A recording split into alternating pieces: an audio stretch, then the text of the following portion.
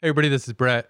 Hope you guys are having a great holiday. We'll have a bunch of new episodes dropping after the holiday, along with a bonus episode that'll come out sometime this week as well.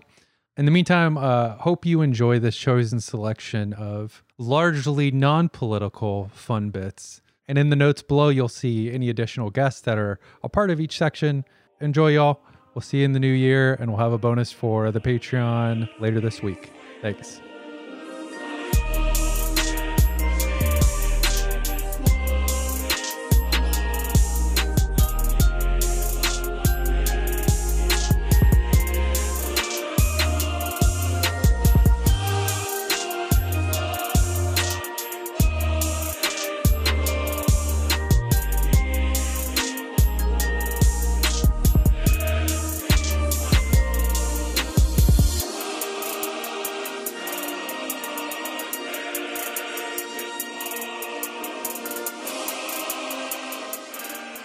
So me and Brett were just sort of, this is what we do under quarantine.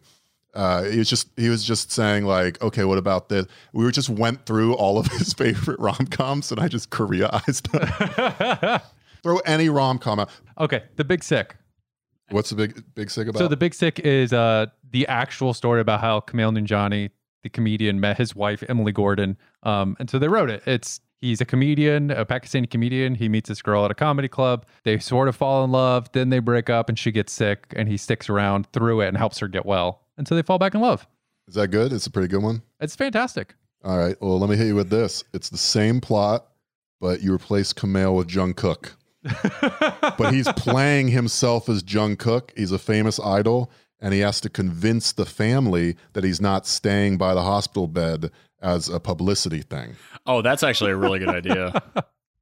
Yeah, I would actually watch that. No, they've got it figured out. It does sound good. Yeah, keep going. All right, how about While You Were Sleeping? What is While You Were Sleeping? Okay, so that's Sandra Bullock and Bill Pullman. Sandra Bullock, this is set in the 90s. She basically works for the Chicago MTA, whatever the fuck that's called. She's one of the booth attendants. She takes coins every day. And there's this beautiful man she always sees that she's like creating this romance in her head about. And then one day he gets jumped and like falls on the tracks and she goes down and saves him before he gets run over, goes with him to the hospital and is like, hey, is he okay? What's going on? And the nurse is like, yeah, he's in a coma now. He like took a big knock on the head. And so as they're walking away just to herself, she's like, oh, I was going to marry him. And a nurse overhears. Here's the misunderstanding. Every rom-com needs misunderstanding. Nurse overhears and thinks that like that's his fiance. So then the family shows up and they're like, oh my God, you're the fiance. He never tells us anything. Of course, that makes sense. And so while he's in this coma, she gets like pseudo-adopted by this family and falls in love with the brother, Bill Pullman. And then the dude wakes up. Great movie. That actually does sound pretty good. It's really fucking good. Okay, so she falls in love with Bill Pullman or Peter Gallagher? So she thinks she's in love with Peter Gallagher, the brother who's in the coma, being Noel Gallagher, but ends up falling in love with Bill Pullman because she's actually interacting with him and gets along with him. It's not just some romance. Got it. Okay, I'm here. I'll be honest. I think I might lose this one. That sounds pretty good. It is. It's quite good. That's like that's already like complex enough that it works. Although I will say there is already a Korean While You Were Sleeping called While You Were Sleeping. It's got a great OST. Henry has some great ballads on it. But in the Korean one, it's totally different. It's a journalist discovers that she gets premonitions of murders every time she falls asleep. So then a handsome cop and a handsome defense attorney show up and everyone ends up fucking each other. It's a love triangle where she's psychic and also they're solving murders. Yeah, this one's I better, think that's too different of genres, really. That the second one, I didn't write it. I'm just saying. Okay, fair enough. Yeah, I don't really need to see courtroom drama and the cops in my rom-com, so maybe you get that one. Okay, name another one. Clueless. Okay. You know what Clueless is. 4 words.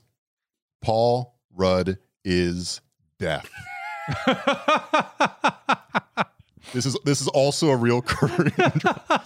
He's the Grim Reaper. He was sent to claim Alicia Silverstone. Nothing else changes.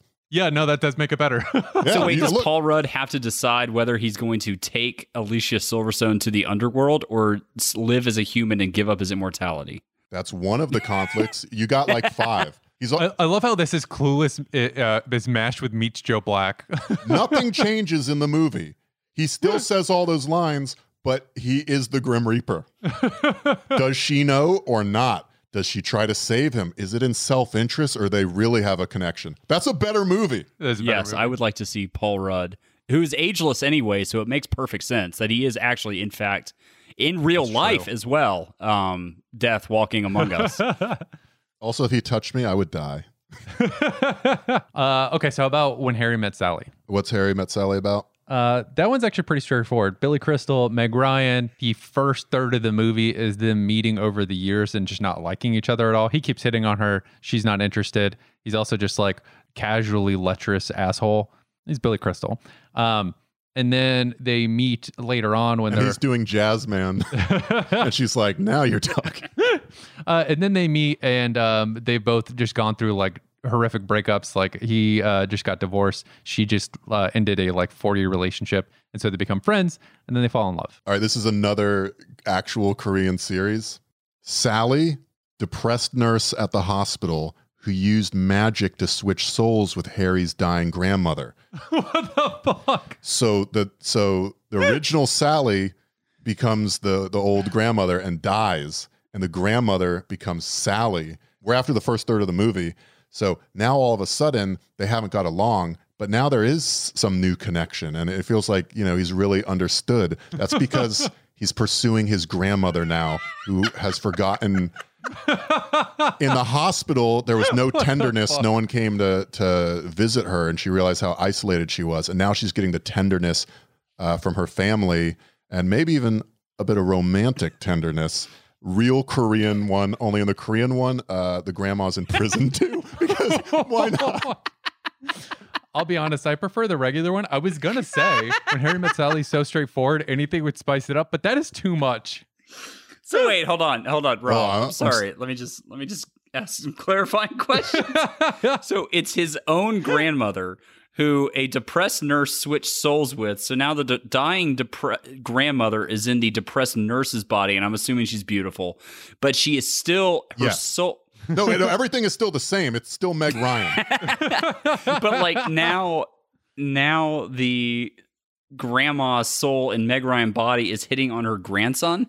Yes, that is again also what she hasn't had human touch or been seen. This is a problem with the elderly, right? It's like once you no longer have value, you become like a burden, and she's been a burden for years to Harry.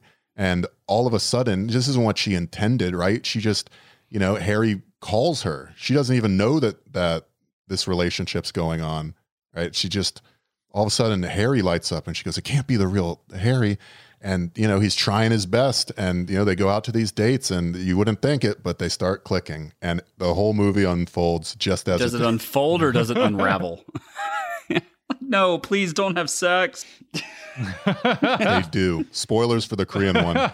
They do. No, I'm sorry. The original is better because that's just way too much. Why is she in prison too? Because look, maybe you got bored by the other shit. You want to see some prison fights. That also happens.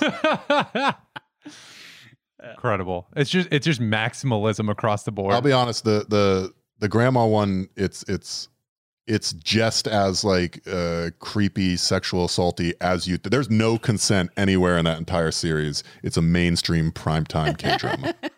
Oh, it's a series. No. Oh God, I thought it was just a movie. Yeah. Well, you need to put character development in. Incredible. All right, but how about You've Got Mail? Have I seen You've Got Mail? It's Isn't that the same thing as it's the exact same fucking movie, except they have AOL. You've Got Mail, Meg Ryan, Tom Hanks, so classic duo for rom-coms. They've been speaking online and are kind of in love with each other, even though they have real relationships. He ends up meeting her in person right at the beginning of the movie. They obviously don't know, right?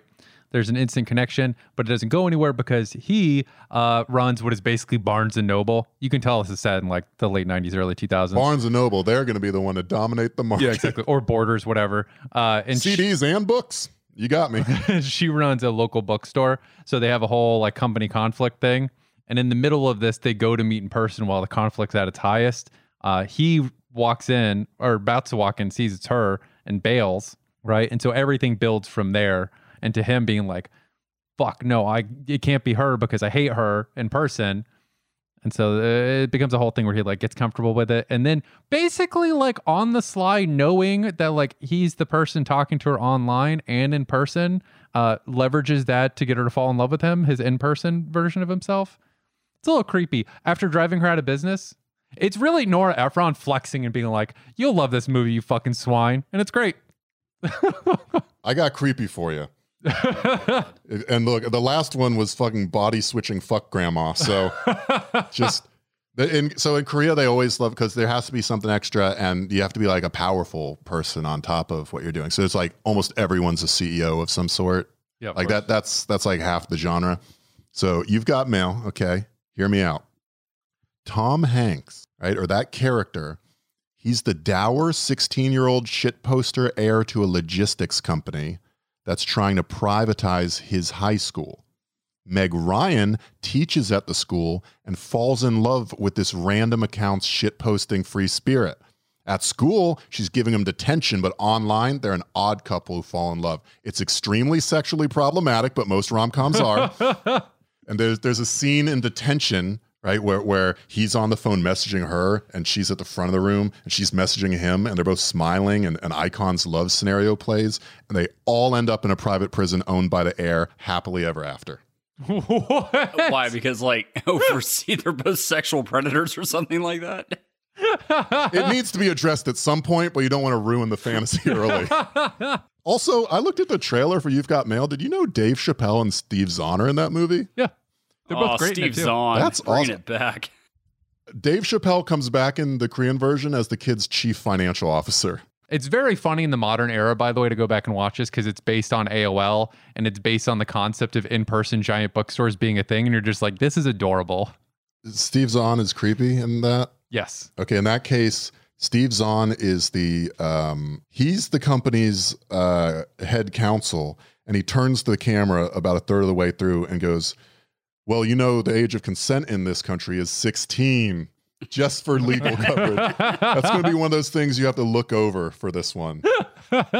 Brad, are you buying what I'm selling you? So I feel like I'm missing something where they end up in prison together happily ever after. Like, I think yeah, that's because the climax is them after discovering each other. They have to rob a bank owned by his dad so they could run away together. But it doesn't quite work out. But it's sort of like the ending of The Producers, where they all end up in prison better people.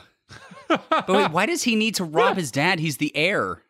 I'm not going to give you the whole movie if you're not going to pay me $12. He's clearly into this, though. I think the hook has got him. Oh, man. Look, you're thinking about it, aren't you? You've Got Mail. You're like, huh, Borders. Oh, Steve Zahn. This one, you're trying to keep all the characters straight. Dave Chappelle's popping up. Everything you want is in this movie. I think you're right, and I think I want to say that You've Got Mail is notable because, like, it takes place in big box bookstores, and it's not even like the biggest failure of a company in that movie at all because it's about AOL. So yeah, I'm going with the age misplacement Korean quasi statutory rape prison fantasy thing.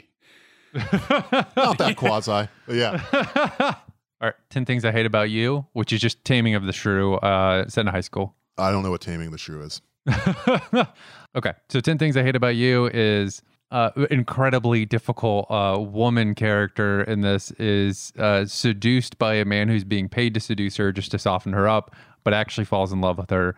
It all comes out in the big climax moment, and then he still wins her over at the end. The sisters are the same person. It's Tyler Durden Fight Club. It's multiple personalities. The rest of the movie does not change. Is it like, yeah, exactly. Sorry. No, I think we're done here, right? Why tamper with perfection? We're done. There's Waitress.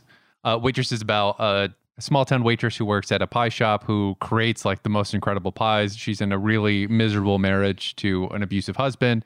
She just found out she's pregnant, and her gynecologist is a fill-in.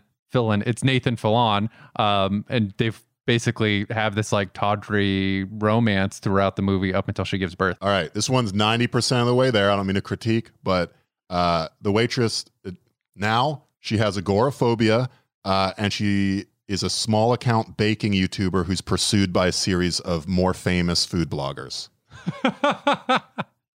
No, I'm not gonna mess with this one. The original Waitress is so fucking good. There's a reason it's a Broadway show.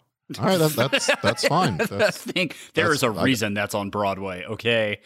And popular. Look, my portfolio's only filling up as we go. What else you got?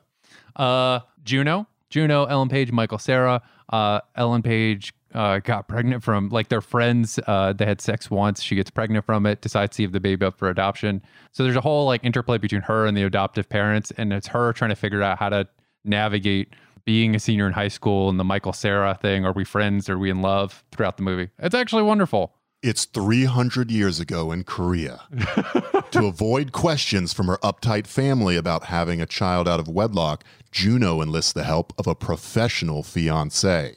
He is absolutely a serial killer, and she has to choose between helping him cover up the murders or disappointing her traditional family. Rob's. Yeah, Rob's is better. That sounds awesome. There's still romance going on. It's just there's stuff in between that's not just, the fat friend. Okay, we could probably do like one or two more. Chocolat. I have no idea what happens in that movie. I love it because it's rom-coms and chocolate. That's a win-win. That's you can have this one. I'm not even going to read a Wikipedia entry to figure out what Chocolat is about. That's fair. Just Johnny Depp's in it. You don't want to know. Just fucking. I feel like I've done pretty well. Are there any? Are we missing any? Have we? There's Sleepless in Seattle. The number one. We literally just did Sleepless, didn't we? I mean, it is. Mail, which is the other Sleepless. You've got Mail. It's pretty similar. Except without the business stuff. Please. I always think that's Big, but that's a different one. That's, by the way, when you were giving me shade for the 16-year-old thing, in Big, doesn't a guy become an adult man who gets horny for an adult woman? Did I list Big as one of my favorites? No, I did not. Him. Yeah. I'm just saying, cast ye stones elsewhere. That's how that proverb. I would say that's one of my favorite movies for a reason. It's not. All right, what happens in Sleepless in Seattle? It opens with Tom Hanks, Meg Ryan again. Tom Hanks, his wife has recently died. His kid calls a radio show on, I want to say it was like Thanksgiving, to say like, I think my dad needs a new wife. And so they drag Tom Hanks onto the phone, and he talks about how much he loved her, and it becomes this like phenomenon. Meg Ryan's a reporter in Baltimore. She hears it, does kind of fall for him, and keeps listening to like additional stuff about him while she's engaged to Bill Pullman. Again.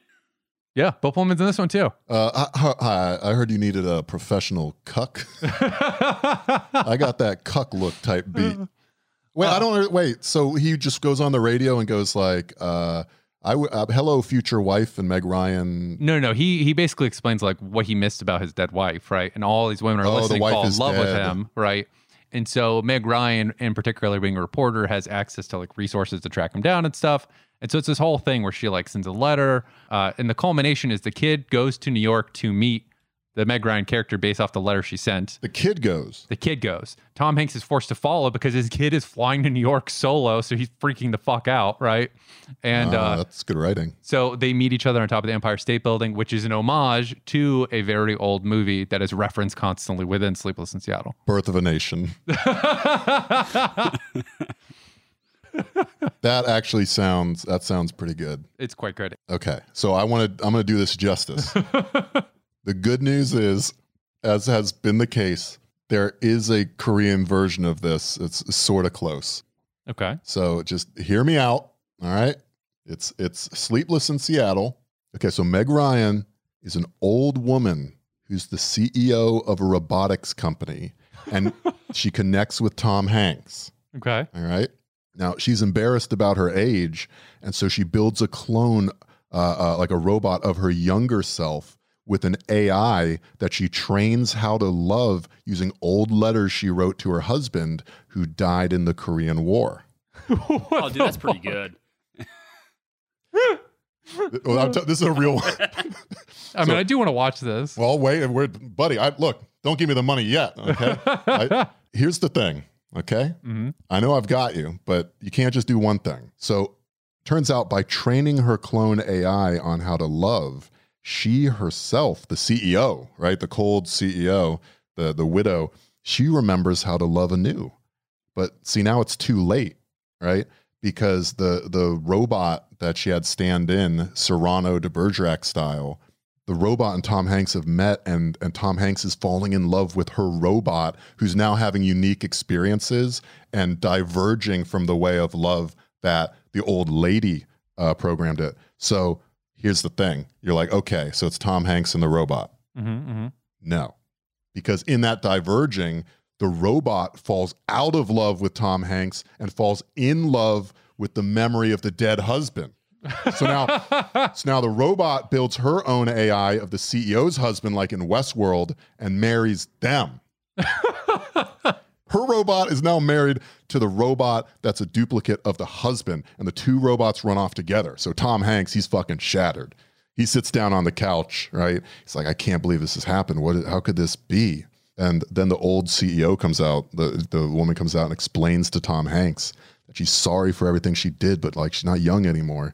And she thought, you know, she wouldn't be capable of love even if she could be loved. But now she knows that that's not true, and she's sorry for hurting him and trying to reconnect. And so Tom Hanks, see, I got you here. Do you see? I'm enraptured. Tell me. So Tom Hanks looks at her and he freezes and he says, debug mode. Tom Hanks was a robot too. Door to the back room opens. What? It's the husband. He says, no, I'm the one that's sorry. The old ass husband had to fake his death in the war because he was doing secret South Korean war crimes. And also he built his own robot because he saw that she was in robotics on her rise as a CEO, and they're soulmates, and the old people fuck and the robots fuck and they move in a multi-generational household together. The end. Sleepless in Seattle. Is that real? Amazing. That is like 80% a real Korean romantic comedy. It's a series. So Yeah, no, I'm in for that one. yeah, fuck your Blumhouse model. You just need enough ridiculous plot elements and people will get sucked in. I mean, I'm literally like here with my mouth open, like, wait, how is this happening? Look, if you got that script, right, and you could be like the Westworld style, like robotics engineer that quips wise, or like the confidant for the old CEO woman. It's like Korean Judi Dench. You're telling me you don't at least give that script a look? Over that. I'll audition for that. I mean, I'll actually come in. Like, you let me know when and where. Sleepless in Seattle. It's good. It's not perfect, is what I'm saying. In your defense, Netflix is pumping out a ton of rom-coms, mostly with people you don't know, and a lot of them star Asian characters. So it does seem like, and they're good. So I don't know, like they're doing a little bit of both of those strategies at the same time. So like, I don't know, maybe they got your notes. You don't have to duplicate the research. Korea has already succeeded with this method. Just do what fucking the English did in World War II. Just steal the codes from another country. Poland remembers. Bomba machine. Brad, I think you know this. When I was out of school and couldn't find a job, I didn't want a hole in my resume. Right. So I got a job doing security for a prestigious art museum. Like, no qualifications. It was just like, okay, you went to art school and you look enormous and Slavic. Do you want to literally just like guard a papal relic? I was like, well, that sounds pretty cool. They're like, oh, we're glad you think it's cool because we are paying you nothing. This is literally, it's you and a bunch of retirees. And honestly, just having a young man around for them to talk to would take a load off of my shoulders. And so you're like, well, I am from Florida. So yeah, somewhat unexpectedly, they would just like post me up. You didn't even have to dress that nice. Like, you know, you just wear like, you know, black slacks and a black polo. There's also a big Slavic contingent. So I think they were doing it on purpose. Like, they had all of the Baltics and Eastern Europe represented there. The one Russian security guard kept trying to like set me up with people. It was great. But while I was there, the papal exhibit came through. Mm-hmm. It was like one of the few times that this certain, I don't know, who knows how much of this was marketing, but it was like a big deal that the Vatican actually lent out a lot of these things for the first time, like out of Rome. Right. And so I'm just standing there for 7 hours a day, just looking at these fucking Botticellis and Giottos, and we had Michelangelos. It was really fucking awesome. Yeah, it was really incredible. And once people left, I could just walk alone in like a half-lit gallery space through like carvings from the tombs of St. Peter at the Vatican, or the regal vestments, or the gilded manuscripts, all of the gifts to the popes, a lot of John Paul II stuff. And I'll be honest, if you're going to drop acid, that's the place to do it. Yeah. It was a lot of fun there, but because I was in like the uniform and everything, you know, the black on black, and just sort of standing with my shoulders back and my hands folded behind, you know, that douche walk you do when you put your hand in a hand behind and just casually stroll with your nose up. I would just do that between all these masterworks, and people would ask me about them. And eventually I ran out of funny lies to tell people. And so I was like, I should learn something. And I just got sort of into Catholic history and all that. And Twitter is the only community I've ever seen outside the military that is aggressively horny, loudly horny, and specifically horny all at the same time. What does specifically horny mean? Specifically horny as in like, there's this one type of woman I like, right? And I'm going to talk about her every day on your timeline. Or actually, military example here. So when I was in tech school, so you do basic training and then you go get trained for your job, right? AIT is what they call it in Army OCS. Yeah, they don't call it that in the Air Force. What they call it in the Air Force, in the chair force, as I like to call it. Tech school. Tech school? Yeah. All right, hoorah, go ahead. So you get there, and the first few days are them basically describing the rules for your new hell, right? It's not quite basic training, but we're still going to treat you like dog shit. And you're like, all right, great, this is going to suck. Before classes start, right? They're waiting for enough people to start your class, and your class all moves through together. And so while I'm there, you're going to briefings, and then you're just hanging out and cleaning, basically. I met this dude. Let's call him Nick. I only remember his last name, and I'm not going to dox him. But so this dude, Nick, one of the horniest people I've ever met, and specifically horny. He told you, if I ever get out of here, I'm going to start a podcast where you can finally say slurs. You're like, Nick, it's Operation Iraqi Freedom. The odds of you getting out of here. And he goes, me and my brothers together, we'll finally be able to say.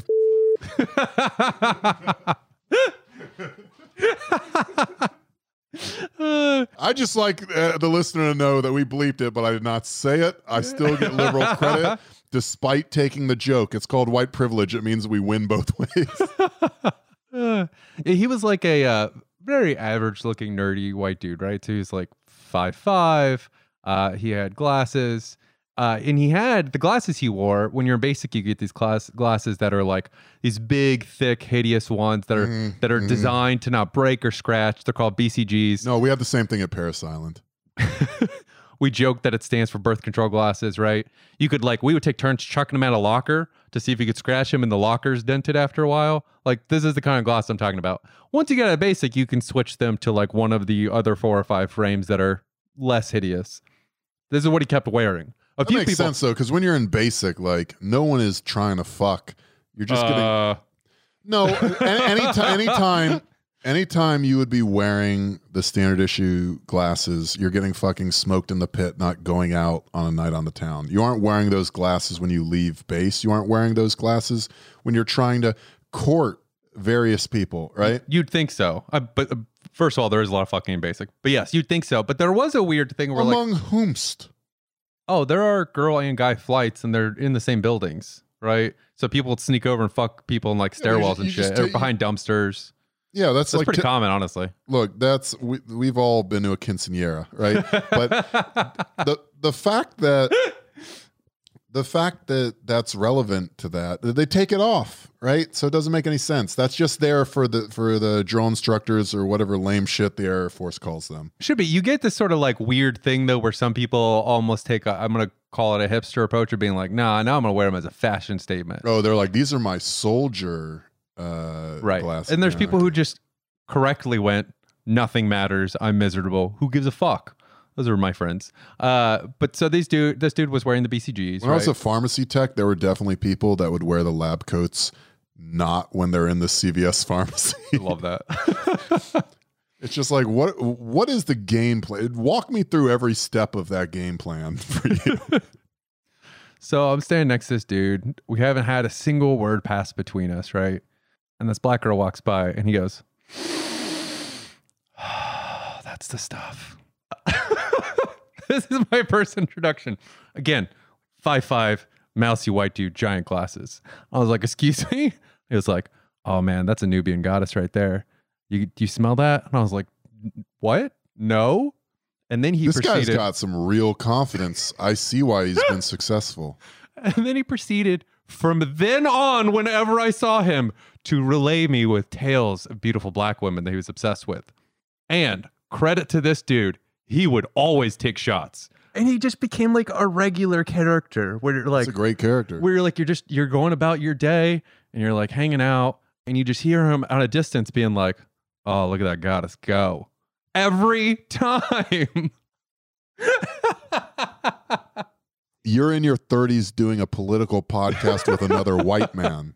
This man's living his best life. He was always living his best life. That's why he was such a character, because he was just completely confident and unashamed about it. Always. And like I said, like Twitter, loudly, specifically horny. There's something to be said for knowing what you want.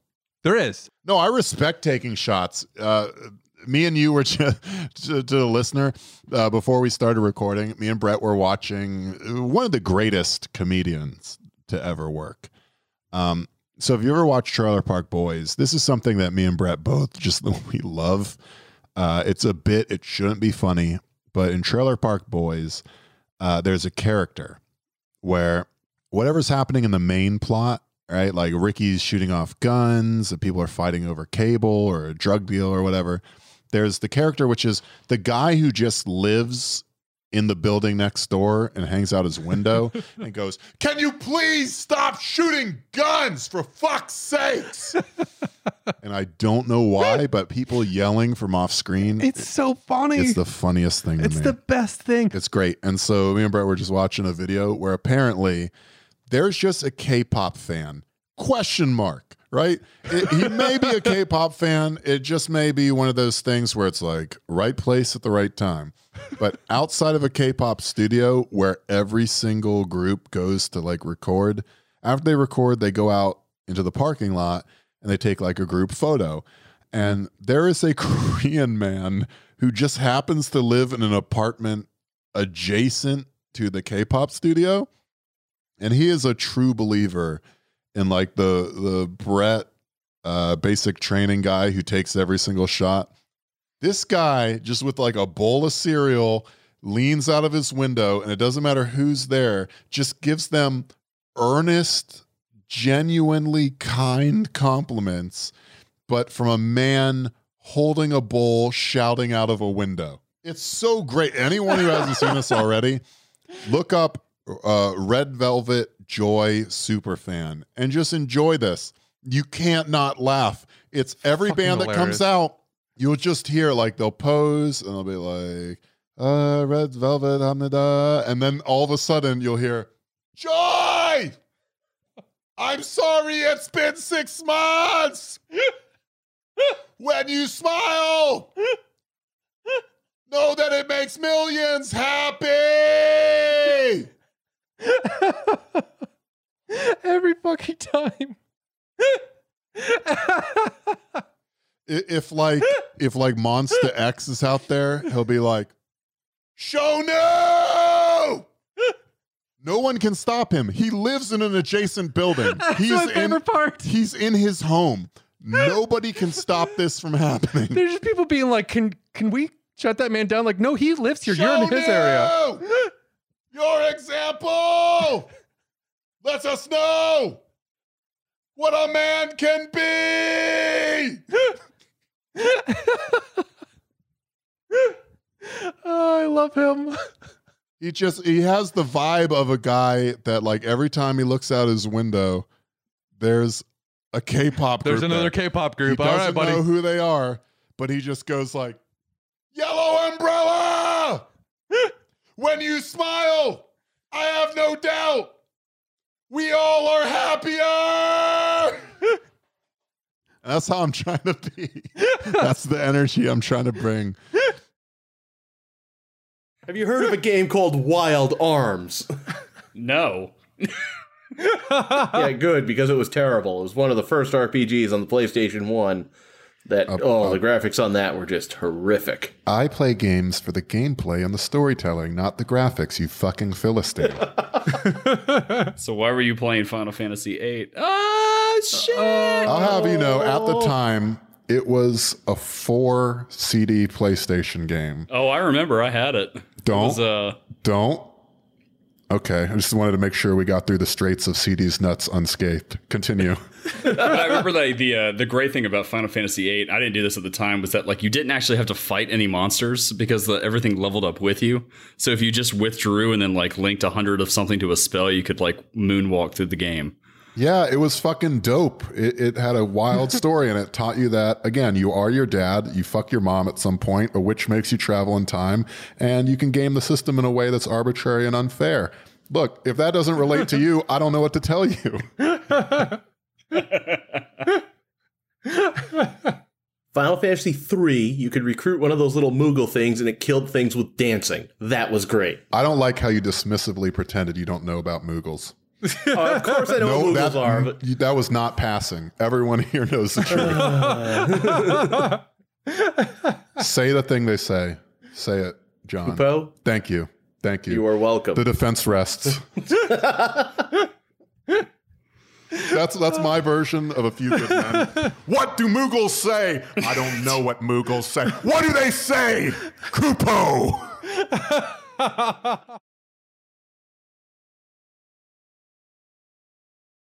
I'm really excited. Rob, your first character goes really well with my first character, if you want to hear it. Mm-hmm. Yeah, no, I'd love to, yeah. Yeah, you might be familiar with Male Feminist Who Beats His Wife.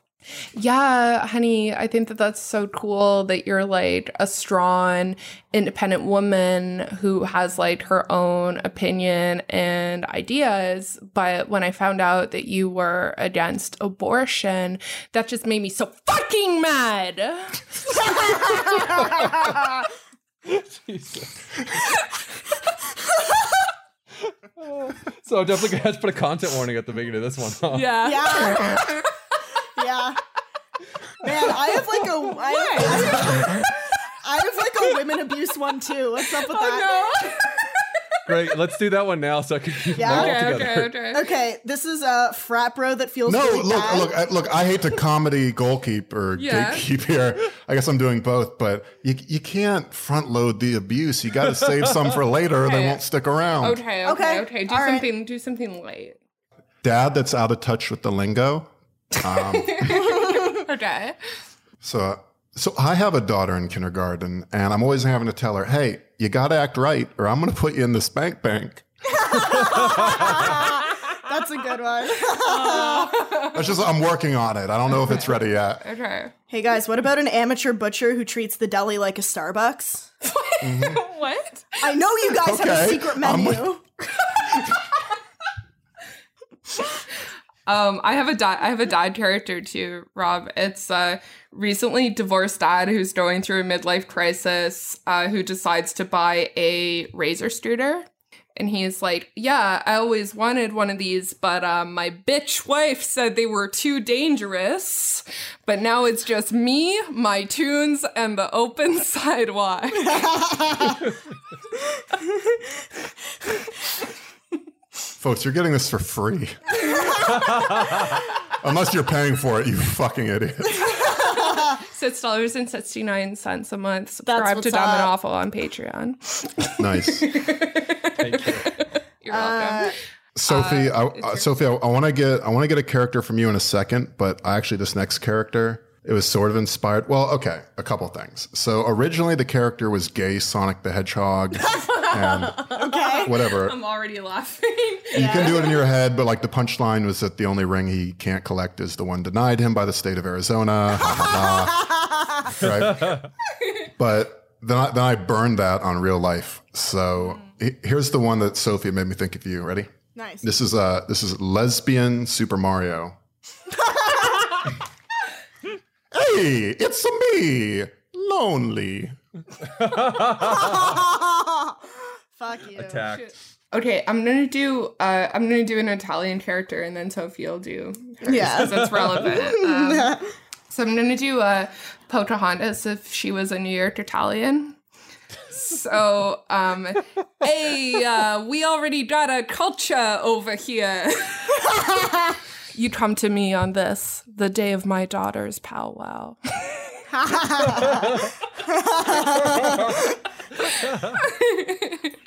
Okay, you have one? Yeah, guys, frat bro that feels really bad about colonialism. Oh, fuck. I have a similar one. Go off. Bro, I feel so bad that my ancestors colonized what's now known as Canada. We should go pick up some chicks tonight and just, like, let them murder us as reparations. It's like, no more stolen sisters, man.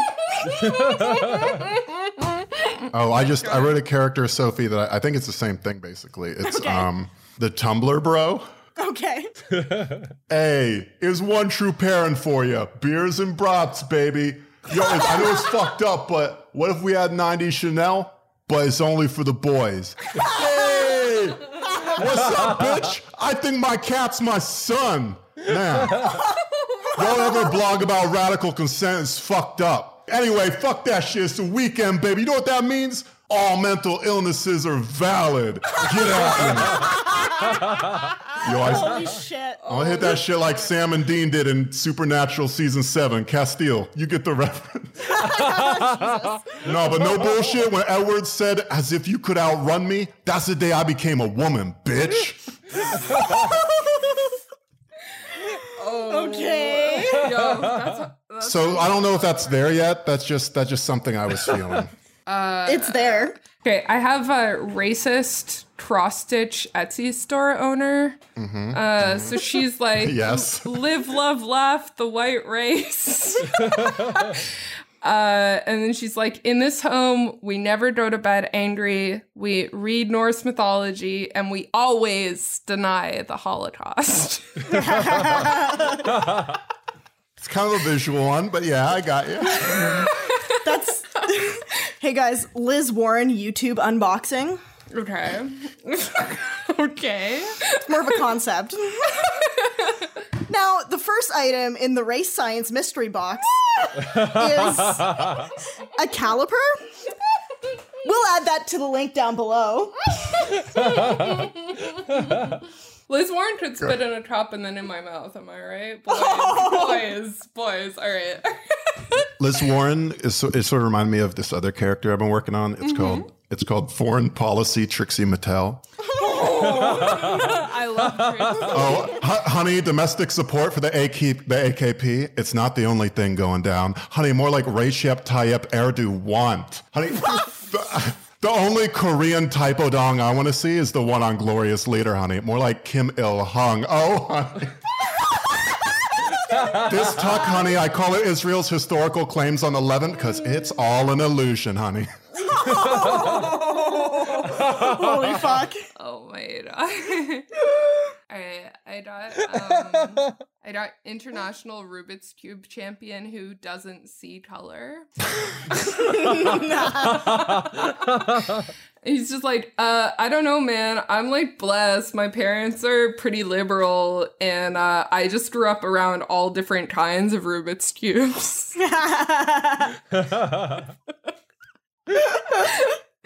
Sophie, yeah, guys. Okay. Payless shoe source sneakerhead. I only collect rare Skechers. Affordable footwear is a man's best friend.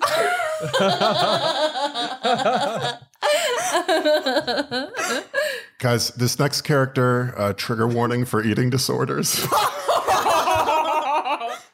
And also, I'm sorry, I don't know how to do an Irish accent, but I'm doing my best. I'm so ready. Yes. This is water fasting Conor McGregor. You throw them weak kicks, I'll check them like the calories on a cookies and cream Halo top. I'm going to eat your ass and log 400 calories to be safe. Why is he Jamaican? I'm going to be your grandmother's Thanksgiving dinner. You might get me down, but once we're alone, I'm coming right back up. Okay, I really like that one. I love that one. Like that one hit me in a lot of places. Yeah, that was good. I got a film school bro who goes on Pimp My Ride. Yo, we heard you love telling people that Woody Allen was just misunderstood, so we filled your whip to the brim with 15-year-old girls that are sexually confused and wearing berets. Boo, boo,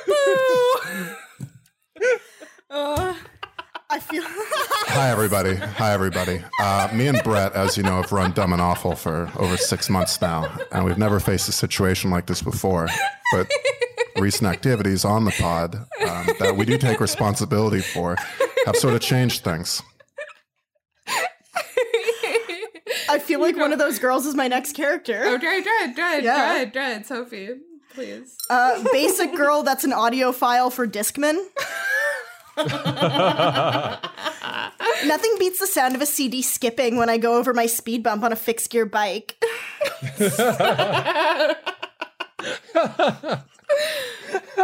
That's every girl she's ever dated. Fuck you. Oh, man.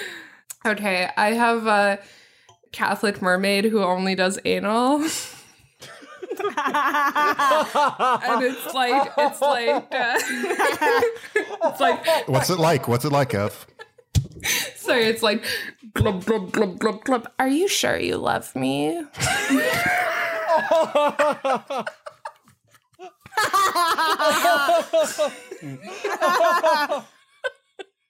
Jesus Christ. Also, I did that one for someone today, and he was like, "That's not a character. That's just your life."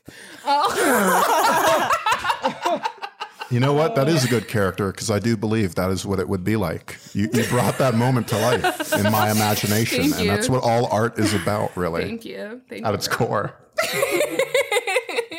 I met a guy last night that was good inspiration for a character, but I couldn't figure out what it was specifically. But I overheard this guy at a club dancing with his, like, assuming his girlfriend, and he was like, "Babe, are you having a good night? By the way, I met your parents yesterday." Yo, I think that I hate it when people do new characters and they're never like inspired by like a real life person. Because you remember when I did like guy that only has one tweet and it's at Gordon Ramsay asking him if he approves of the spaghetti dinner that he made for his police foundation's classmates. Just that was a real guy. Okay, so I Rob, love that guy so much. I know he'll never know, but like I feel a true heartfelt love for that man. good.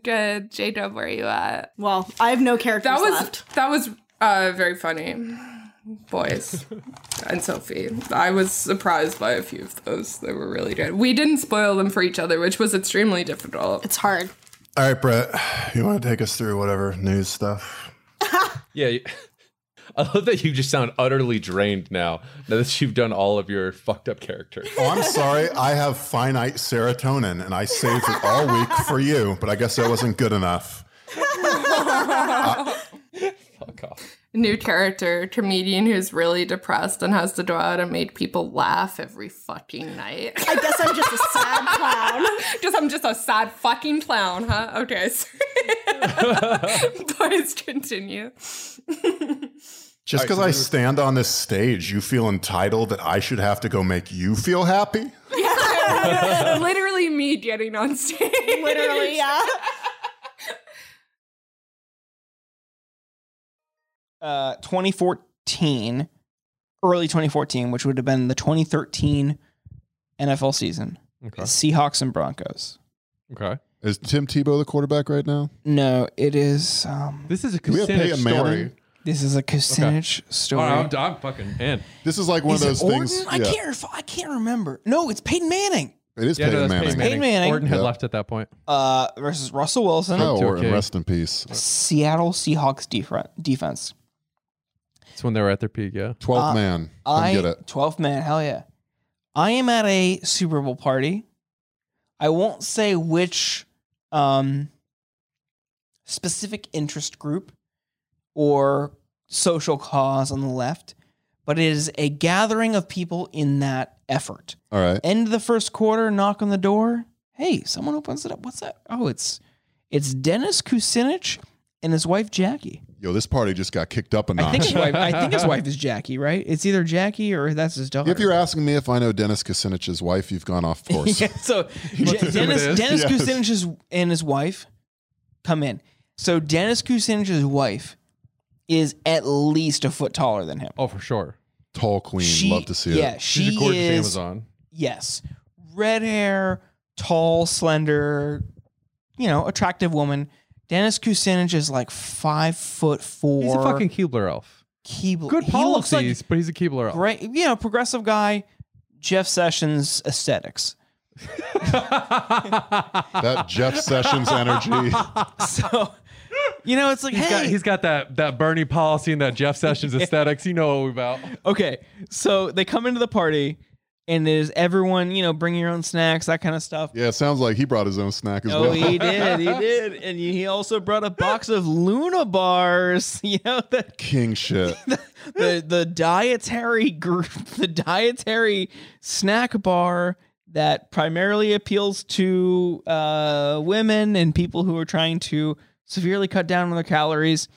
That's so deranged It already. is, and it gets weirder. So as the party goes on, they're just kind of hanging out, and by like the end of the second quarter, Dennis Kucinich is sitting on his wife's lap, and it's just like just nibbling a Luna bar. Hell yeah! What's up, fam? Cool, man. And Dennis Kucinich spent the rest of the 2014 Super Bowl sitting on his wife's lap at this house party, and just like no fucks given. This was entirely normal. Can I ask you just for my own visual? Yeah. Now, are we talking her He legs is like, closed, he's not on the even just side, like- or is he just straight between? Is this a lap dance type scenario, No, or is he riding no. side saddle? He is okay. I'm pointing to my kneecaps right here for the audio for the listener. His butt does not exceed like 3 or 4 inches in on her thigh. He is like on the tip of her kneecaps. He's like sitting on Santa's lap. All right. So I can't even describe how weird it looked. And like people are still talking about it. I need to Bro, just don't kink shame. yeah. First of all, Hey that dude, fucking if that's what you rules. want to do. But also, that okay. fucking every theory I've ever had about that coupling just fucking clicked into place. Yeah. So Thank you number for that one, visual image. Dennis Kucinich. Rob is looking it up right now. 'cause Dennis. if you Well, I'm not haven't- looking up Dennis Kucinich. I'm trying to see if his wife has a Twitter because Is it Jackie Queen. or is that his daughter? here Elizabeth Kucinich. Is it his wife? Oh my God. See? Honestly, I also kind of love that because the suspicion 6 people had foot for a tall. long time. All right, I might have to break my oath. Hey, let's find out. Let's see if she's on Twitter. I might have to get in those DMs. Would you Paladin? Would you guys ever sit on your wife's lap? I'm 6'3". I'm not hurting anybody. All right, she's 7 foot. You sit on her, you sit on her lap? Buddy, you know what? I don't know. I'll try. I'll commit to this right now. You find me a 7 foot Griner. Slav, I'll sit on that lap.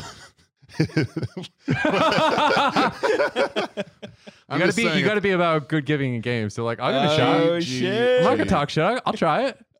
I love that because I always worried because Kucinich was, back in the day, like the only progressive who actually fucking spoke up about anything. Sure. So the concern was always that like it was a purely sexless marriage. She was attracted by the power kind of deal, right? She is 31 years younger than him. Yeah. Oh, dude. That's why everybody assumed it was like a sexless power thing. Yeah. The fact that they just have like a beautiful kink relationship is honestly kind of heartwarming.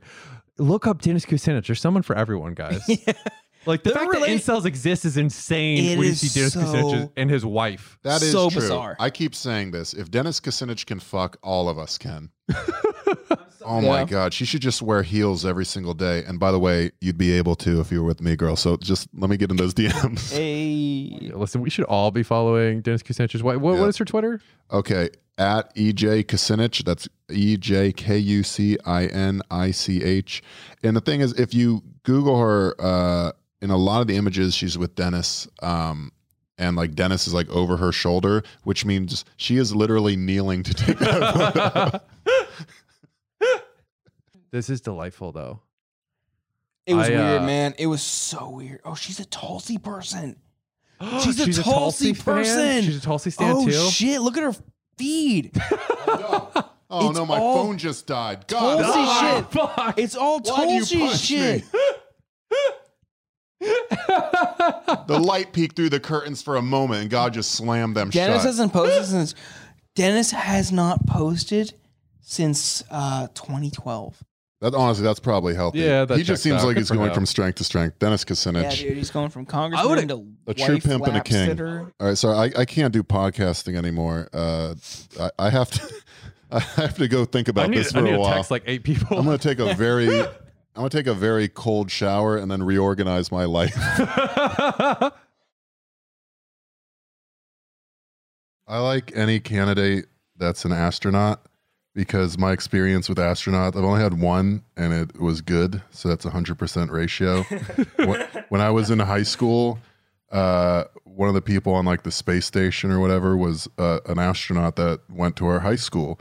And so they decided to name like the little Florida road that runs into our enormous school parking lot after the astronaut. I forget what his name is. Like, I don't know, it's one of those guys that fucking tweets too much or whatever.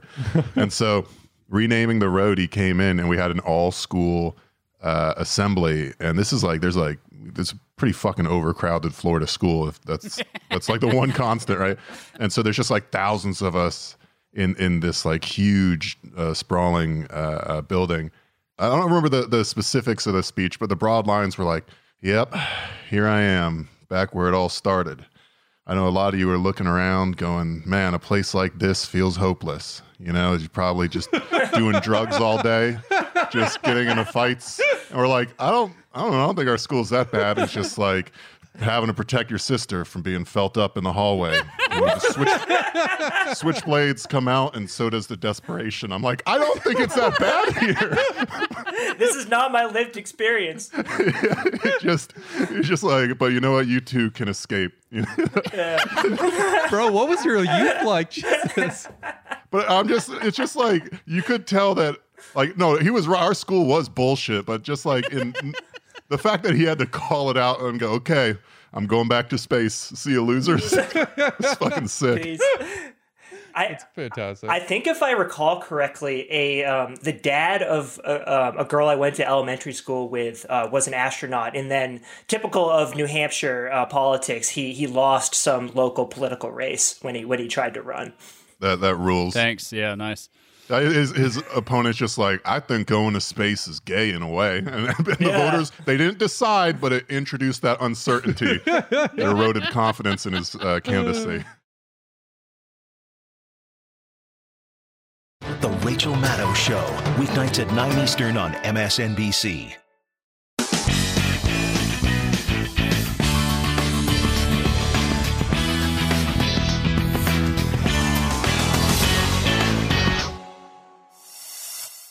I'm Rachel Maddow. We got a great show for you tonight, a lot to cover about the Mueller investigation. But first, I want to take you back to the late 18th century, to the Ohio River Valley. Ohio, coming from the Seneca Ohio, meaning good river. And if you were a settler there at about that time, you'd have agreed it lived up to its reputation. In 1781, Thomas Jefferson called the Ohio River the most beautiful river on earth. It was the primary waterway by which English settlers reached what would become the heartland of America. In no time at all, it became one of the major centers for commerce in young America. Settlers poured down its tributaries towards a better life in unexplored America. It was opportunity, it was manifest destiny.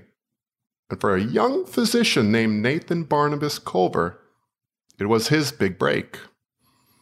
Dr. Culver was a physician of some renown in Cornwall, but his hybrid medicinal/spiritual remedies, think laudanum porridge, cocaine meat pies, ran him afoul of the religious authorities. And like so many at that time, he made the difficult passage to America, animated by the belief that there he would find the religious freedom and economic opportunity that we cherish to this day. After the Treaty of Paris ceded most of the valley, the Ohio River Valley, to the United States, Dr. Culver was one of the first homesteaders to southwestern Ohio, where he founded the town of Hope, seen here. As you can see, it's a real general store and blacksmith ordeal that nevertheless, it continued on with some prosperity for a time until a raid of indigenous peoples killed Dr. Culver, allegedly for the attempted overprescription of hysteria treatments. He was survived by his wife, Elizabeth, and his daughter, Deborah Culver, here, who suddenly found themselves alone on the frontier, a semi-hostile world in which their limited skills provided little balm. But remember, these were frontierswomen, not like you and I. They're made from sturdier stuff. And they didn't take their ball and go home. Instead, they did what Americans do, and they became entrepreneurs. They realized that at a certain point, Dr. Culver's patients had been coming as much to taste the sweet baked goods in the waiting room as for Dr. Culver's laudanum treatments. Honestly, those two probably complement each other. But anyway. Elizabeth Culver's cakes, sweetbreads, and pastries remained popular even after the doctor's death. And that's how, right there in Hope, Ohio, a fixture of Americana was born.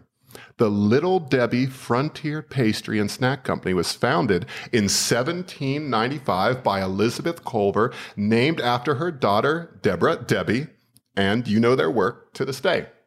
Swiss rolls, fudge rounds, the oatmeal cream pie, the cream-filled cupcakes that are now iconic and omnipresent, that was Elizabeth and Debbie. And these two women, they did it alone. They are responsible for this great American success story. But are they also responsible for Brett at Relentless Boredom being so fat now? Oh my God. Did I just have to sit through a terrible Rachel Maddow impression for 4 minutes expert for a fucking fat joke? Thank you, Rachel, for having me on. Oh my God. And it's at Relentless Bored. And from the Foundation for Foreign Affairs and Emergent Technologies, we have John at Cali. You got both of them. Is this going to keep going? Thank you, Rachel. Pleasure to be here. Oh my God. Good to see you again. Now, Brad, I'm glad everybody's in on this. Awesome. How does something like this happen? Is it the stereotype that we all think of cheeseburgers and bacon? Or is it the fudge rounds and the cupcakes doing most of the, no pun intended, heavy lifting? Well, thank you. That's a fantastic question. In healthcare, we like to attribute this is a full-on thing. We're going to keep going. Monofactorial causes, right? So we have genetics, we have nature, nurture, the environment. We have something that he can't fight. We have stress, or in Brett's case, we have an unholy combination of literally every factor possible, which has clearly manifested itself into what we see here in front of us. With a presentation so severe, it might be comforting to think there's only one problem, but in reality, there are just several. I'm 6'3". I'm sorry if I'm hearing you right. So what you're saying is there's no one thing that could make someone as fat as Brett is. 196 and 6'3". I mean, it is possible that he could be so committed to obesity that he could take one path, but it strikes me as unlikely that someone with that amount of willpower wouldn't spend it towards doing literally anything else except for getting fat. So yes, I would have to say that there is no one thing that could do this. So John, I want to bring you in now. Now, John, when you see someone like Rob at Dumb and Awful, 6'7", body comp of Kevin Durant, skinny legend. In your dreams. And then you find out Brett is 7 inches shorter and now the exact same weight. 4 inches How do those shorter. numbers hold up internationally? How would Brett stack up against his fellow global citizens? 4 inches and still 6 pounds lighter. Brett now resembles the famed Buddhai or Happy Buddha, a monk in simple robes who would often pat his belly while laughing and surrounded by young children. That is what we're looking at here. Now, John, it sounds like what you're saying is that it might not be a bad thing. And I know a lot of cultures actually value, the amount of fatness that Brett currently has. I'm thinking of Peter Paul Rubens, for example. Does that hold up? How long yes. There's been numerous reports to the International Whaling Commission that there's a significant interest in pursuing Brett at this time. He has also been offered refuge in the Australian whale sanctuary. This is located outside Japan's exclusionary economic zone. Blubber gets a bad rap, but I'm glad that Brett is changing the dialogue there. Brad, I want to get you back in, though. We know that Brett is an Appalachian American. To this day, his family still lives in what we call the Little Debbie states. How much of this is nurture and how much is his nature? Is this a genetic inevitability he's dealing with? That's a fantastic question. I have a lot of medical experience in Appalachian medical communities. We call these underserved communities. And I think what you have to realize is with Brett, generally, this is not a unique condition. What we're seeing here is very typical for these Little Debbie states. These are high cholesterol, high lipid, high blood sugar. When he talks, you can hear the low density, the LDA rattling around in his saliva. It's phenomenal. What is remarkable about this case in particular is the sheer, I just want to say dedication to how he's gotten here. It takes work. Not as dedicated as you are to this joke. And in a kind of way that's commendable. It's respectable. If you're going to do something, fucking do it. But on the other, excuse me, I apologize. I didn't mean to swear on your show, Rachel. That's okay. It's an important topic. I understand if you get emotional. Guys. I thank you. I appreciate it. But in other hands, he's sort of built himself a log cabin made out of oatmeal cream cookies, and he's eating himself out from the inside. So, admittedly, that does sound delicious, but still, fuck you. You know what? I'm just glad Brett has found a home in glucose. But John, you know what we don't talk about enough in this country? It's mental health. And for years, Rob at Dumb and Awful, he was the fat friend between him and Brett. And suddenly, I never said that. Everything is different. They're the same weight, and Rob's so much taller. How's that likely to be affecting Brett mentally? We are not the same weight. Yes, I'm still lighter. This normally will probably involve leading him to isolate himself more, probably binging more British baking shows on Netflix and the like. But there is a growing concern that with the upcoming Brexit, that this may affect the availability. Oh, I never thought of that. Now, let me ask you, when he's binging these shows, is that because he's falling into a pit of despair, or does he just not know how fat he's getting? Wait, is Great British Bake Off really in danger? I think it's a combination of the two, but as always, it depends entirely on the day and mood and just which Cupcake Wars seasons are available at the time. I don't like Cupcake Wars. I think that makes sense. Brad, in terms of athletic performance, we know Brett's a militant socialist who believes the current government should be replaced somehow, the whole Gumby leftism thing, with a legitimate socialist one.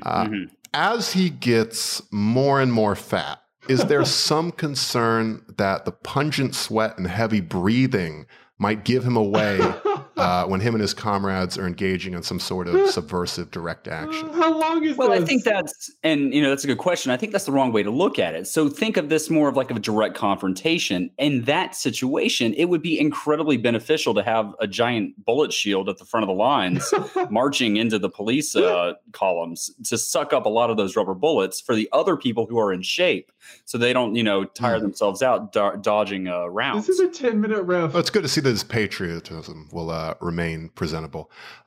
John, how much of this is just the American 24-hour media needing a story? Is Brett really fat, or are we talking smoke and no fire here? Of course, Americans have a significantly larger version of fat than in the international community. God. And if you look at that reporting from Al Jazeera to BBC to Xinhua to even Sputnik, there is international consensus on Brett's obesity here. Well, it's nice in the year of our Lord 2019 to have a consensus on something. That thing, again, and I can't emphasize this enough, Brett being fat and the fat friend. Last question, Brad. Brett is getting older. Well, Rachel, as we all are. Oh, very true, very true. Now, how much of Brett being a fat little Debbie addicted slob is just the natural process of aging? Oh, fuck you. Well, as we age, our taste buds change, and we're unable to detect subtle tastes as well as we used to. You'll see this in the elderly eating tons of fast food because of the sodium content, or hanging out with donuts or something like that. With Brett's case, though, I think we have to take into consideration that you think of his hair, for example. It's thick and luscious, while the rest of him is literally rotting. Okay. Because the sweat and the pure cholesterol that are just dripping out of his pores are really lubricating and giving it that nice sheen and shine. So it's a little bad, but it's a little good. Oh my God, how much more is there? I don't want to start a debate because we're running out of time, but I would say while his hair is thick and luscious, at this point, so is the rest of his body. So it's all looking up for Brett. Thank you, gentlemen, for taking the time. Oh my God, finally. Thank you, Rachel. Always a pleasure. I made a life change, Brett. I hate to spring this on you, but the content gods must be slated. I just want you to know that after a lot of deliberations, a lot of time alone, a lot of heavy thought, a lot of self-examination, meeting with my family, meeting with my pastor, examining my faith, I have decided, and I hope you'll support me in this, though I understand if you won't, but I have decided I will no longer be Volcel. Wait. So you've decided not to be Volcel, so you're no longer... So you're fucking I have decided to swap from Volcel to Incel. I've prepared myself to lay down my arms as a Volcel paladin. I lie before you. I place my greatsword, Thirstbreaker, and my shield, Closed DMs on Twitter. I lie them before you, and I say, from this day forth, I am an incel. Is that something you can choose? I thought that N means involuntary. In a way, I've been choosing it all my life, Brett. just with my general behavior and demeanor and appearance and grooming and the way I treat women. I hope I've been a good example to the many Volcel squires out there currently making their bones, fighting the good fight. Can you switch job classes like that? I very much have. By keeping my nut, my MP has increased tenfold. Look, Brett, I'm not doing this. I'm not doing this as a spur of the moment thing. I've thought this through. And the thing is, I'm giving up my vows after so long, not for a man or a woman. No. I'm not horny for something that mundane. I'm horny for a little something called the free market. I know you can't see this, but I'm pulling down a projector screen and I'm pressing several buttons. This is basically Don Draper's carousel pitch right now. I expect several people will be crying. I actually invited the whole community in to hear this. But here's the thing. Going incel, that's a market opportunity, baby. I'm talking bing, bang, boom, big numbers, equities, arbitrage. I got all this shit. Let me ask you this right now. How many people live in China? A few billion? 10 billion people live in China. That means there's 800 million incels in the Chinese market alone. You know what P.T. Barnum said? He said there's a fool born every day. Well, in the China incel community, that's an Elliot Rogers born every day. I'm about to make a mint on this untapped market. There's probably even more than that because of gender imbalance. You might be looking at 100 million plus. Look, I've thought it through. I'm not thrilled about the pivot. If I'm being honest, I wouldn't prefer it this way. It seems like a hard life. Everyone knows the way to do socialism is you have to be slightly reactionary, pivot to Patreon, then get some of that sweet cash flow going. And then you figure out the socialism thing later once you got those sweet, sweet dollar bills. That's, I mean, I guess I realize that is Dengism. Like it's literally Dengism. Maybe, oh, fuck. Yeah, all podcasts are inherently Dengus now is what I just realized. Probably that's why they're so inherently repellent. But I am going to talk where nobody else on the left will. I'm going to talk to these incels. I'm going to talk about incel issues, okay? I'm going to talk about why the new Smash Brothers doesn't include Mai Shiranui. Oh, she's too buxom for a family game? That's discriminatory. I'm going to talk about the unfair cuck moderators on the Paradox Interactive forums. That's right, your day has come. I'm going to refer to the OT-50 ACP as a man's caliber and not that 9mm pussy shit, despite never firing either. I'm talking real incel shit. I'm finally going to call out those people who post in /GIF instead of /requests, even though they don't have enough source images to start the thread. I'm going to talk about foreskin restoration and how they keep changing the design on the phone chargers, which means you got to keep buying new fake charger pinhole cameras to spy on your sister. We'll talk about phrenology, nutting into bottles of conditioner for some reason, Kingdom Hearts, never drinking or doing drugs because you like to be, quote, in control, ethics in gaming journalism, calling every athletic contest sports ball and thinking I'm clever, learning to code, learning to Sarge 10s using the mystery method, Alienware PCs, cargo shorts, complaining about how Jordy has 75,000 subscribers despite putting out only a half dozen very mediocre Rainbow Six Siege videos and being a fake gamer girl. I'm going to argue for hard subs over soft subs. I'm going to talk about rifle scopes. That's right. I know about ACOGs and reflex sights and when they're good. I'm going to argue for not changing in a locker room for gym class and swimming with your shirt on. From here on out, as an incel icon, I'm going to ask girls if they like comics so much, how come you haven't heard of Squirrel Girl? I'm going to get emotionally invested in defending one's choice of video game console, saying racial slurs to defend the First Amendment, and models, parentheses, trains, and Gundams only. I'm going to claim Anna de Armas, ruined Blade Runner.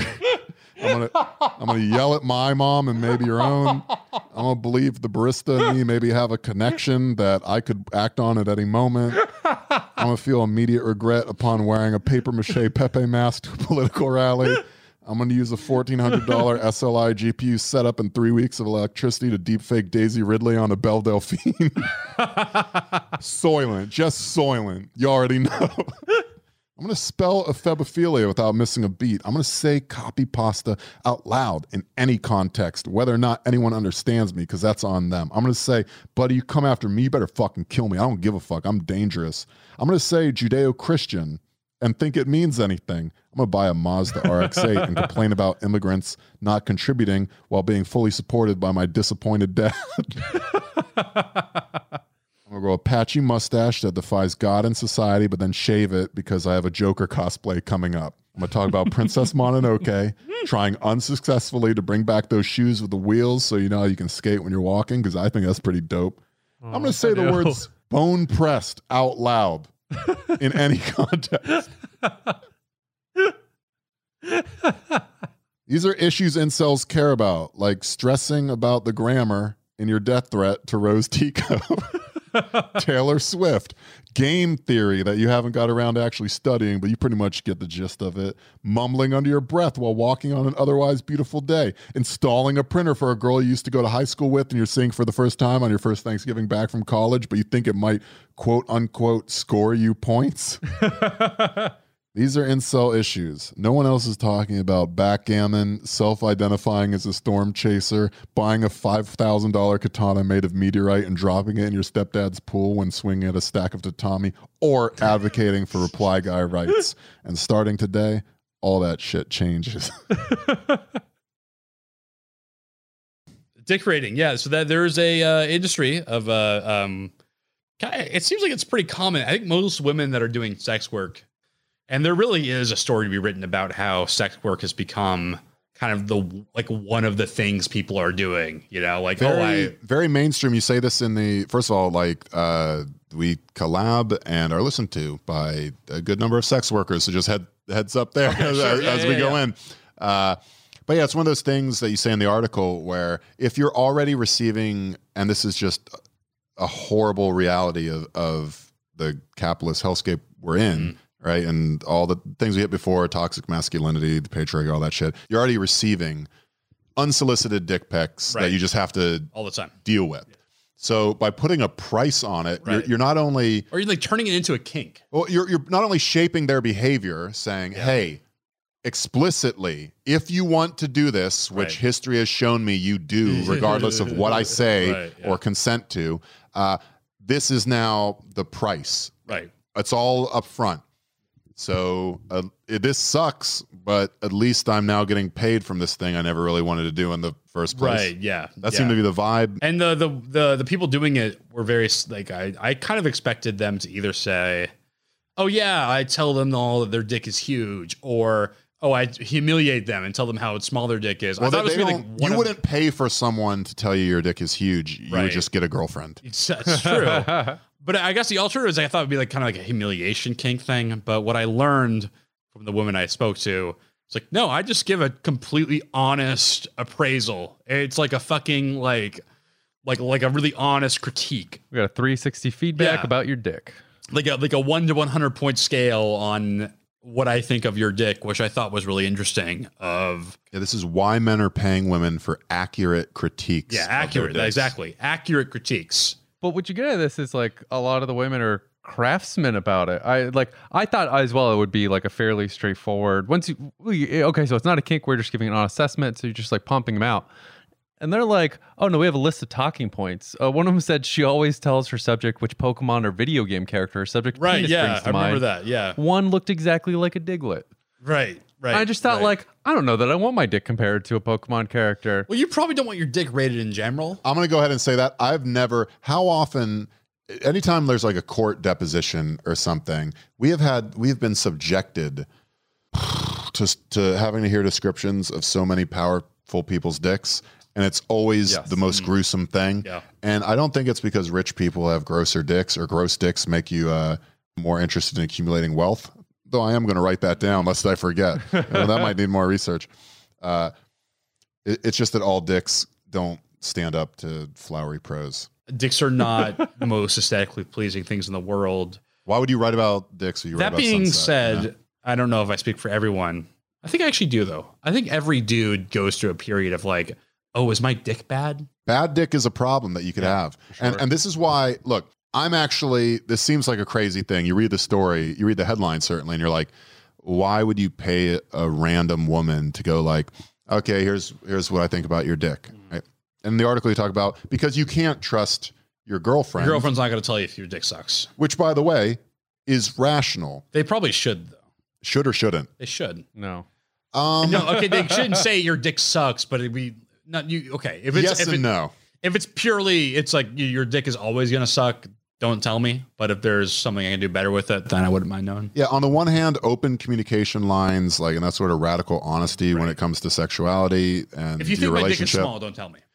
Outside of that, that's good because you want to be able to satisfy each other, and communication is like the number one way that you do that. Like dick is 2 or 3 or whatever the fuck behind communication. On the other hand, I'm not a woman, but I imagine telling guys that they got bad dick is a great way to get domestic violence. Right. And like they're in real threat. That's a good point. If they piss off the random guy. So it's hard to come back from that. It makes total sense. The guys in your article, they're just like, you know what? I can't trust my girlfriend on my dick. Good. That totally irrational. Yeah. The fact that they can pay $25. Not that much money. Not really. That much money to have an insecurity handled for the rest of your life, and then you can move on as a man who thinks about his dick significantly less. You're a better human it's for like it. an impulse buy. It's an impulse buy that makes you more enlightened. Yeah. It's such an incredibly male approach to insecurity, though, of being like, I'm insecure about this thing. Therefore, this problem needs to be solved. How do I solve it permanently? It's not like getting to love myself, getting to know, getting comfortable. It's like, I'm just going to have someone objectively tell me if it's good or bad, and then I'll know, and then I can just live with that truth. It reveals like an anxiety. I think you need to be an anxious person for all of a sudden you're going to kind of like point your anxiety towards your dick size. You're just going to have like a month-long period where you're going to be like, oh God, I'm really worried about my dick. I mean, this was the one that I think like most captures for me a lot of what's going on in these articles about like modern masculinity is having no fucking idea how you're supposed to act, because every old dude you know is telling you to be a massive piece of shit. You're like, I'm pretty sure I don't want to do that. Right. And there's just plenty of guys who don't have any interest in being like some dominant asshole. Like it's just not something they want to do in the beginning, right? But you're like, all right, I know I don't want to do that, but what the fuck do I do? I know, right? And you're like, well, I don't know. I know that I get judged a lot on this. Women make fun of this shit all the time, and every medium I see, this is a thing people talk about. So like maybe that's a thing I should be worried about. I'm tying my like the concept of masculinity and power to it for some reason, right? Which that's the only way I know how to be within society. So it really, I guess this is really important now. Yeah. So what you end up with is like, I don't know how to act. All I know is there are all these points of possible insecurity or pitfalls. If all I want is like a decent life and a decent relationship, I can see all these pitfalls that'll hit me. Right. And cause me to either get made fun of or lose out on those things. And I'm just trying to figure out how the fuck it's to funny navigate when them. people talk about it. Like, that being said, I speak for a lot of guys where I don't know if we have the right like role models even to know. Like, no. Keanu Reeves. That's not like a bad. Keanu Reeves is a good one. That's not a bad place to start. But I don't know. I do wish I had more role models. I guess that's my long and short way of saying that. I wish I had better. Yeah, absolutely. Because I mean, basically almost every rich and famous man, it falls into some level of the old school version of masculinity. Right. Because they think by having made it, now it's very easy to project confidence, which is supposed to be a thing you do as a man, right? It's very easy to assume that like you have sexual prowess because pretty much everybody's going to lie to you because you're rich and powerful, right? Sure. Yeah. Right. And so with older men, they think like that means I can do literally whatever I want, which is why the vast majority of them are monsters. I have no problem brushing with doing a broad swath for that one. But like for everyone else, you're just left with like, well, then what the fuck? Like crying, cool, not crying. Is that okay? If I'm into ballet, is that cool, or am I going to get made fun of? Right? Ballet, very cool. 5 years ballet. That's always my secret trivia thing that I use in 5 years. Do I have a normal dick? Is that okay? Am I going to lose out on a relationship if I don't have a normal dick? The good thing about doing ballet is the leotard makes clear to everyone if you have a normal dick, so I don't have to pay the $25. Avoided that. But you just start running into the like, all right, well then how the fuck, like the day-to-day stuff of like, well, everyone just told me constantly like I'm not allowed to do X, Y, and Z to be a man. You're like, all right, well if that's not true, is the opposite true? Is there some other thing that I'm unaware of in the like the universe possibilities that I can do? Yeah. Right. And so you see people constantly try to redefine it, but it's always with the basis of like not that, then go to something else. Yeah. It's also where the right-wing people make all their money. It's how Mike Cernovich fucking gets big, is by saying, like, you don't know where it is. I'm telling you, it's actually a hyper version of the old one. Right. We're going to take that and we're going to fucking jack it up on some gorilla steroid bullshit. And that's what masculinity is. And it's like, well, obviously that's fucking dumb. Yeah, but the way to be a true man is actually to act like a different species. Yeah, exactly. Be even That's more insane. galaxy brain conservative mindset. But you do run into the thing where you go like, okay, well, I'm not going to do that.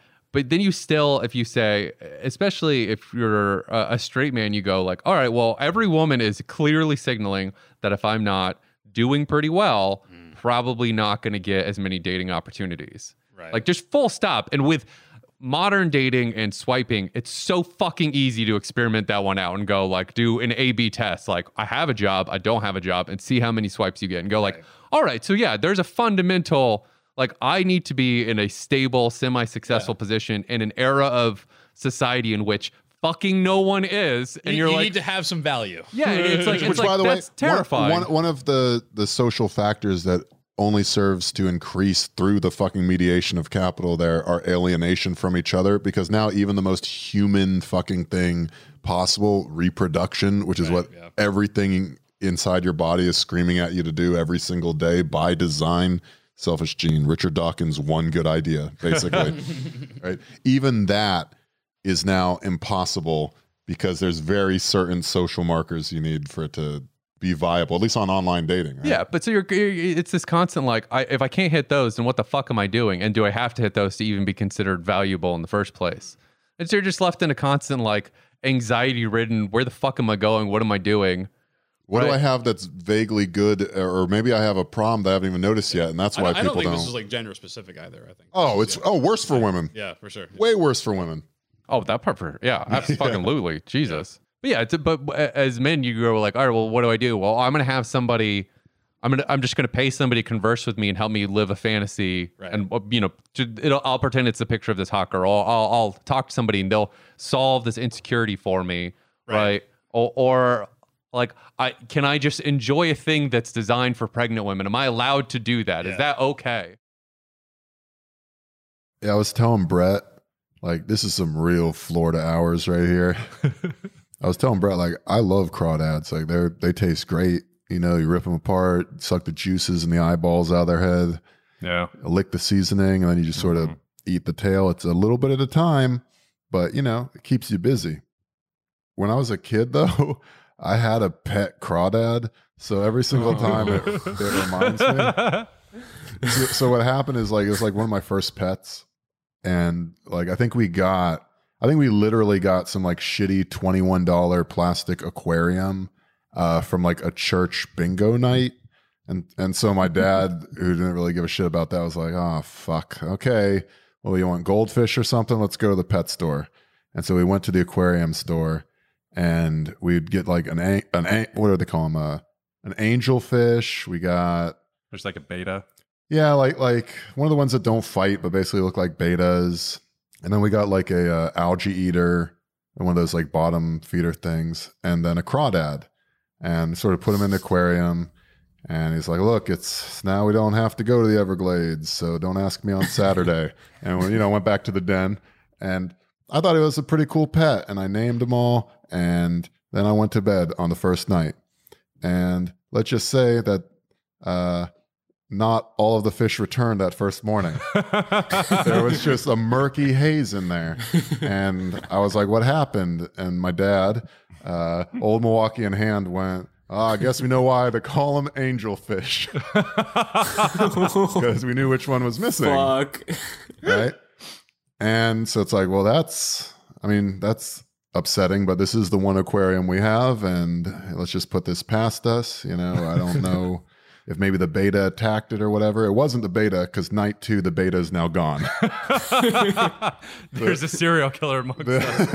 It's my favorite Agatha Christie novel. There is now an extremely murky aquarium because no one's cleaning this. There's a murder on the Aquarium Express. An algae eater. And one crawdad, which my dad has now named King. This is 100% true. Okay? So We're like, well, I'm going, won't he eat? He's like, nah, the algae eater, look, they eat the algae, they climb up the sides, crawdads on the bottom, right? Sure. Okay, you know what? So we go to bed. You know exactly what's happened here, right? Yeah. And now that there's all this space in the tank for the crawdad, we see that he can kind of propel himself. I'm assuming the gender because of its violence. It might be a she. I don't know. It could be a queen crawdad. But we see that he can propel himself through the air by like jutting backwards with his tail. So that's a real problem for fish. So now I just have a tank with one crawdad in it, and this is very disappointing to basically everyone. Viscera. Now I love this crawdad. This is like my first pet. So like I do want to see him happy, and I'm sad that we fucked up and put him in this position.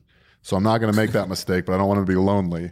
So I pitched to my dad an idea that he immediately agrees with, which is, why don't we get King Crawdad friends? So we go back and we buy 5 more crawdads, and we put them in the tank. Now they won't created a battle royale situation. We won't be lonely anymore, okay? Now they'll have friends. After the first night, there are 5 husks of crawdads on the bottom, and King Crawdad, using his 8 tiny little arms, is just feasting perpetually.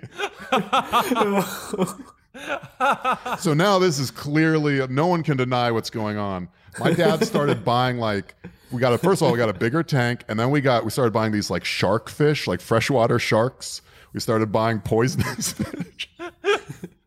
And it just became a battle royale where we'd feed things into the thresher, and the crawdad would climb up, grab it, and then use its little legs to peel its carcass apart. It really looked like the elephant graveyard at the bottom of the ocean in that aquarium. And it continued that way with King Crawdad going undefeated until his natural death. And then my dad ate him. So that's the circle of life in Florida. Not one part of that was false.